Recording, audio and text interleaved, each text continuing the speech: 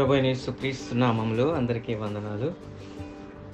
దేవుని వాక్యం ధ్యానించడానికి మరి ఒక సమయం దేవుడు మనకి ఇచ్చినందుకు దేవునికి స్తోత్రములు. ఈరోజు మనం ధ్యానించబో వాక్యము మనందరికీ తెలుసు. హెబ్రీయులకు రాసిన పత్రిక 11వ అధ్యాయము 22వ వచనము చదువుకుందాము. యోసేపు తన అవసాన కాలము సమీపించినప్పుడు విశ్వాసమును బట్టి ఇజ్రాయేలు కుమారుల నిర్గమమును గూర్చి ప్రశంసించి తన శల్యములను గూర్చి వారికి ఆజ్ఞాపించెను. ఆమేన్. చాలా కష్టంగా ఉంది కదా. అయితే ఇంగ్లీష్లో చదువుకుందాము, మనకి ఇంకా స్పష్టంగా అర్థమవుతుంది. ఇంగ్లీష్లో ఏముంటుందంటే 22. By faith, Joseph, when he died, made mention of the departing of the children of Israel and gave commandment concerning his bones. అంటే విశ్వాసము ద్వారా యోసేపు ఆయన మరణకాలము చనిపోయే కాలము సమీపించినప్పుడు ఆ ఇజ్రాయేలీల పిల్లలతో ఏం మాట్లాడుతున్నారు అనంటే తన శల్యం అంటే తన ఎముకలను గూర్చి మాట్లాడి, ఇక్కడ కాదు మీరు పాతి పెట్టవలసింది, నా ఎముకలు కానాను దేశంలోనే మీరు పాతి పెట్టాలి అని చెప్తున్నాడండి.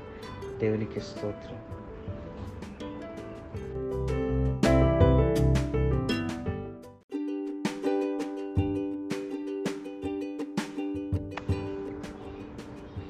అయితే ఇప్పుడు మనం చదవబడిన ఈ వాక్య భాగము ఆది కాండములో ఉంటుంది. దీని రిఫరెన్స్ ఆది కాండము 50వ అధ్యాయము అంటే లాస్ట్ చాప్టర్ వర్స్ 24వ వచనం. యోసేపు తన సహోదరులను చూచి, నేను చనిపోవచ్చున్నాను, దేవుడు నిశ్చయముగా మిమ్మును చూడవచ్చి ఈ దేశము నుండి తాను అబ్రహాము, ఇస్సాకు, యాకోబులతో ప్రమాణము చేసి ఇచ్చిన దేశమునకు మిమ్మల్ని తీసుకుని పోవునని చెప్పెను.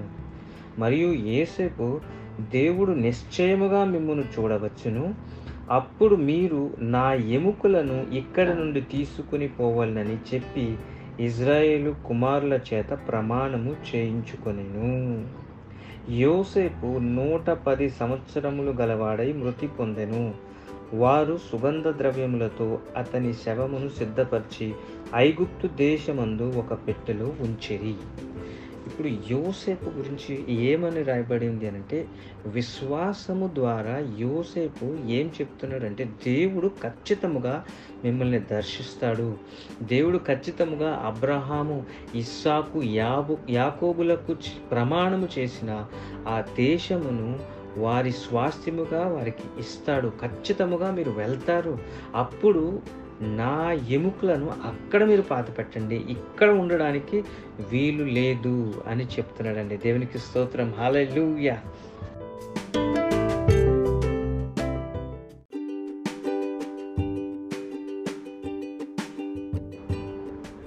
అయితే మనం యోసేపు గురించి మాట్లాడుకునేటప్పుడు యోసేపు విశ్వాసం గురించి మాట్లాడుకోవాల్సిన అవసరం ఉందండి. హెబ్రీయులకు రాసిన పత్రిక 11:22లో కేవలం ఒక వచనంలో యోసేపు విశ్వాసం గురించి చెప్పినట్లు కాదు, కానీ యోసేపు యొక్క జీవితమే ఒక అద్భుతములతో నిండిపోయి ఉన్న జీవితం అండి. It is a dramatic life. యోసేపు జీవితము చాలా ఘటనలతో నిండిపోయి ఉన్నదండి. యోసేపు పుట్టుకతోటే యాకోబు జీవితం మారిపోయిందని మనము చూసాం. అయితే యాకోబు యోసేపును ఎందుకు అంతగా ప్రేమించేవాడు అని అంటే, తన వృద్ధాప్యంలో పుట్టిన బిడ్డ, అందుకని రంగురంగుల వస్త్రములు కుట్టించి ఎంతో ప్రేమగా చూసుకునేవాడు. మిగతా పిల్లలందరికంటే ఎక్కువ ప్రేమగా యోసేపును చూసుకునేవాడండి. హల్లెలూయా.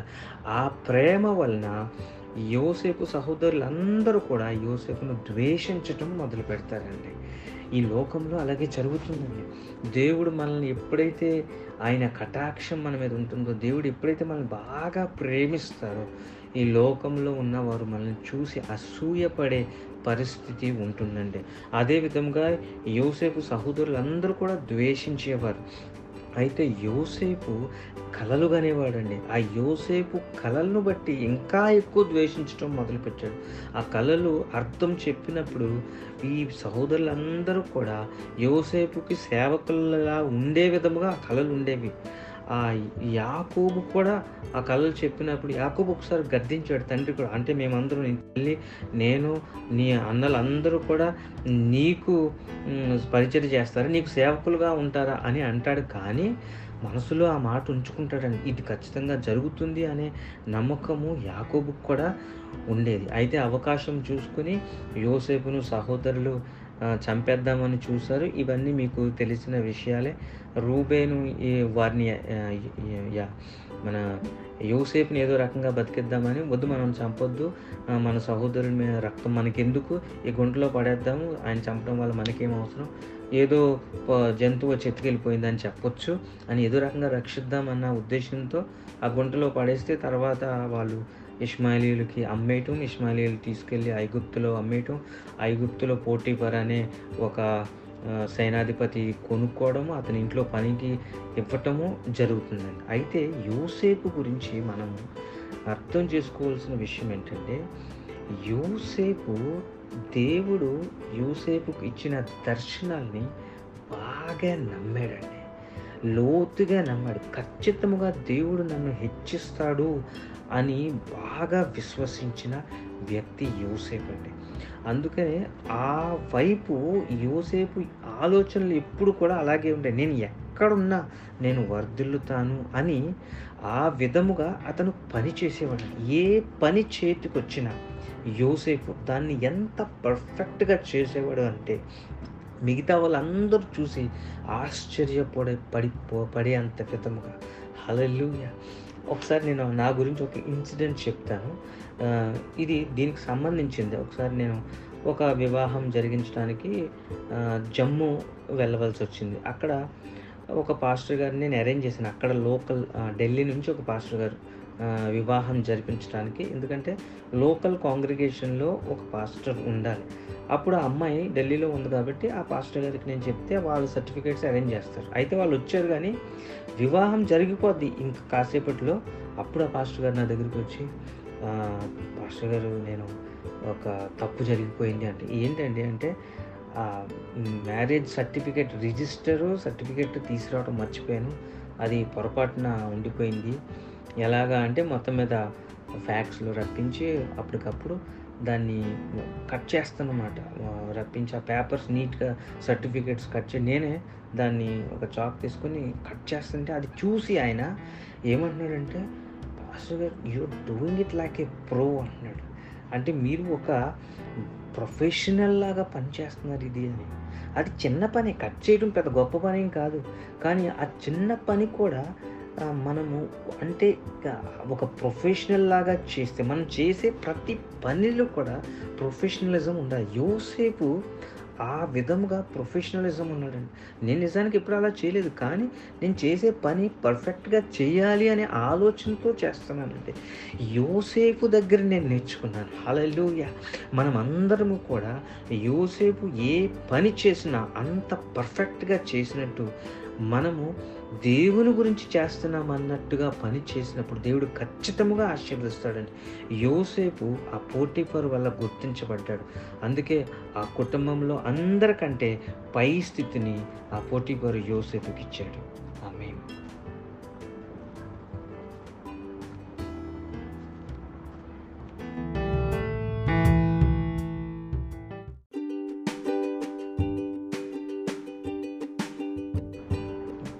అంత మాత్రమే కాదు, యోసేపు గురించి ఏమనుందంటే ఆదికాండము 39వ అధ్యాయము 6వ వచనంలో అతను సుందరుడు అని ఉంటుంది. అంటే చాలా అందగాడు, మంచి ఈ was a goodly person and well favoured అని ఉంటుంది ఇంగ్లీష్లో.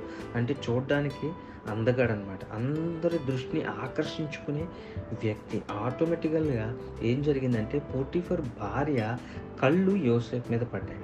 ఆమె ఆ యోసేపుని ప్రేరేపిస్తూ ఉండేది, నాతో రా అని పాపం చేయడానికి ప్రేరేపిస్తూ ఉండేది. కానీ యోసేపు ఎటువంటి వ్యక్తి అని అంటే దేవుని భయము కలిగిన వ్యక్తి అండి.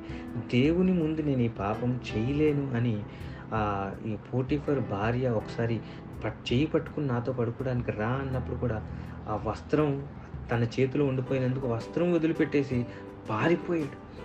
కానీ ఆమె అదే అభాండము యోసేపు మీద వేసినప్పుడు ఆ యోసేపు దేవునికి ఎంత భయపడి జీవించినా ఆ పోటిఫర్ తన భార్యలు మాటలు విని, తన భార్య మాట విని తనని జైల్లో పడేసిన విషయం మనము చూస్తామండి.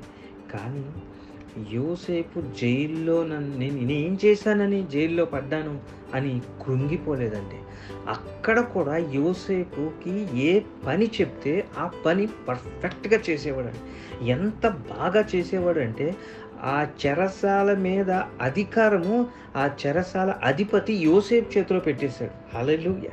యోసేపు ఏది చేస్తే అదే జరిగేది. హల్లెలూయా. చూసారా, ఎక్కడికి వెళ్ళినా కానీ అక్కడ ఏ పరిస్థితుల్లో ఉన్నా అక్కడ గొనుక్కుని సణుక్కుని నేను ఇక్కడ ఎందుకు వచ్చాను, నేను ఏం తప్పు చేశాను, నాకు ఈ బాధలు ఎందుకు, నాకు ఈ శ్రమలు ఎందుకు, దేవుడు ఏం చేస్తున్నాడు, ఎందుకు నన్ను ఈ పరిస్థితుల్లో ఉంచాడని ఏ మాత్రము కూడా సణుక్కున్నవాడు కాదు, గొనుక్కున్నవాడు కాదు. కానీ తన చేతికి వచ్చిన పనిని పర్ఫెక్ట్గా కంప్లీట్గా దాని యొక్క అది ఎంత బాగా చేయగలిగితే అంత బాగా చేసిన వ్యక్తిగా మనము చూస్తున్నామండి.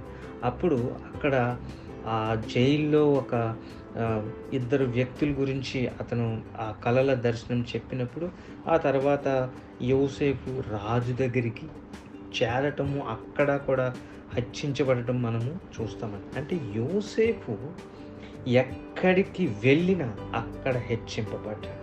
ఎంతగా హెచ్చింపబడ్డాడు అని అంటే ఆ రాజ్యమునకు రాజు తర్వాత వ్యక్తిగా హెచ్చింపబడ్డాడు. అంటే ఒక ప్రైమ్ మినిస్టర్గా హెచ్చింపబడ్డాడు.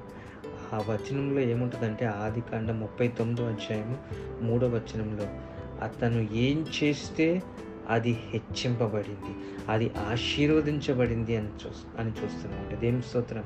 ఇదే విషయం యాకోబు గురించి ఉంటుంది. లాబాను కూడా యాకోబుని కనిపెట్టి నీ బట్టి దేవుడు నన్ను ఆశీర్వదించాడు అని గుర్తిస్తున్నాడండి. అదేవిధంగా పోటిఫర్ కూడా గుర్తించాడు. ఏంటి, ఈ హెబ్రీయుడైన ఈ యోసేపును బట్టి దేవుడు నన్ను ఆశీర్వదించాడని గుర్తించగలుగుతున్నాడు. దేవుని ఆశీర్వాదము నీ మీద ఎప్పుడైతే ఉంటుందో అప్పుడు నువ్వు హెచ్చింపబడటమే కాదు, నీ చుట్టూ ఉన్న వాళ్ళందరూ కూడా నీ మీద ఉన్న దేవుని ఆశీర్వాదమును గుర్తించగలుగుతారు, ఆయన అభిషేకమును గుర్తించగలుగుతారు. దేవుని నిన్ను బట్టి వారు కూడా ఆ ఆశీర్వాదం పొందుకుంటారండి. హల్లెలూయా.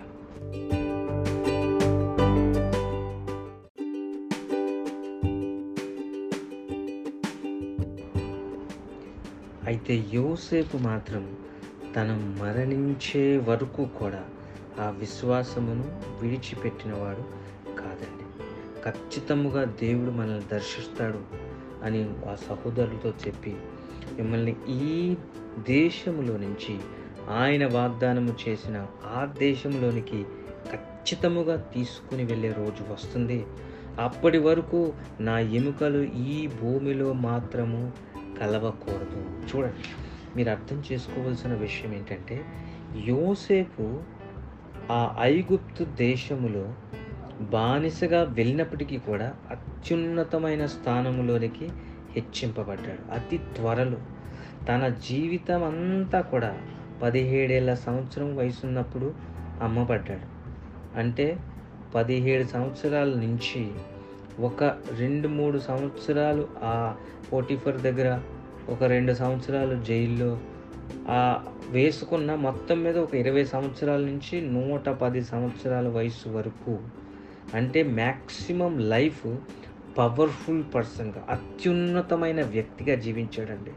అంటే మీరు ఎలా ఊహించుకోవచ్చు అని అంటే ఇండియాలో ఉండి ఇంజనీరింగ్ చేసి మంచి మార్కులు సంపాదించుకొని వెంటనే యుఎస్లో అమెరికాలో జాబ్ కొట్టేసి పెద్ద ప్యాకేజ్తో అమెరికాలో సిటిజన్షిప్ సంపాదించినటువంటి విషయం అన్నమాట.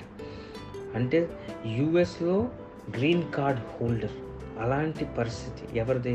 యోసేఫ్. కేవలము గ్రీన్ కార్డ్ హోల్డర్ కాదు, ఇప్పుడు కమలా హ్యారిస్ ఉంది కదా, యుఎస్లో వైస్ ప్రెసిడెంట్, ఆ పొజిషన్లో ఉన్న వ్యక్తి లాగా మీరు ఊహించుకోవచ్చు. కానీ యోసేపు ఎప్పుడు కూడా తను ఉన్న ఆ పరాయి దేశంలో ఉండిపోవాలి పర్మనెంట్గా అనే ఆలోచనలో లేడండి. ఎప్పుడూ తన దృష్టిని దేవుడు వాగ్దానము చేసిన ఆ వాగ్దానము దేశం మీదే ఉంచాడండి.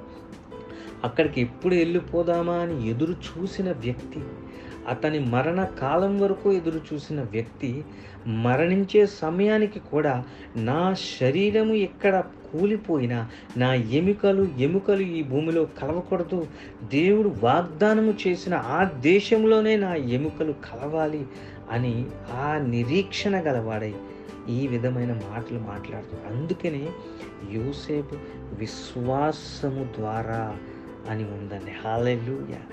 తన అవసాన కాలం సమీపించినప్పుడు కూడా విశ్వాసమును బట్టి ఇజ్రాయేలు కుమారులతో ఆ నిర్గమము గురించి, అక్కడికి వెళ్ళటం గురించి మాట్లాడుతున్నాడు. దేవునికి స్తోత్రం. హల్లెలూయా. నీ విశ్వాసము ఏ పరిస్థితుల్లోని కూడా సన్నగిల్లకూడదు. హల్లెలూయా. ఎట్టి పరిస్థితుల్లో కూడా వాగ్దానము చేసిన వాడు నమ్మదగిన వాడు అనే నిబ్బరంతో నిశ్చయంతో నువ్వు ఉండాలని దేవుని నామంలో హల్లెలూయా నేను మీకు ఈ వాక్యం చెప్తున్నానండి. ఆమేన్.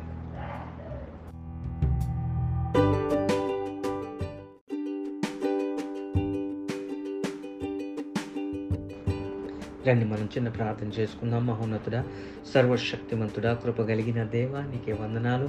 నీ యొక్క వాక్యం ద్వారా ఈరోజు మాతో మాట్లాడి యోసేపు ఏ విధముగా అయితే ఆశీర్వదించబడ్డాడు, యోసేపు ఎలాగైతే నిరీక్షణతో జీవించాడు, యోసేపు ఎలాగైతే ఆ యొక్క రాబో ఆ యొక్క స్వాస్థ్యము గురించి ఎదురు చూడగలిగాడో అటువంటి విశ్వాసము నీ బిడ్డలైన వారందరికీ దయచేయమని యేసు క్రీస్తు అతి శ్రేష్టమైన నామంలో ప్రార్థించి వేడుకుంటున్నాం తండ్రి.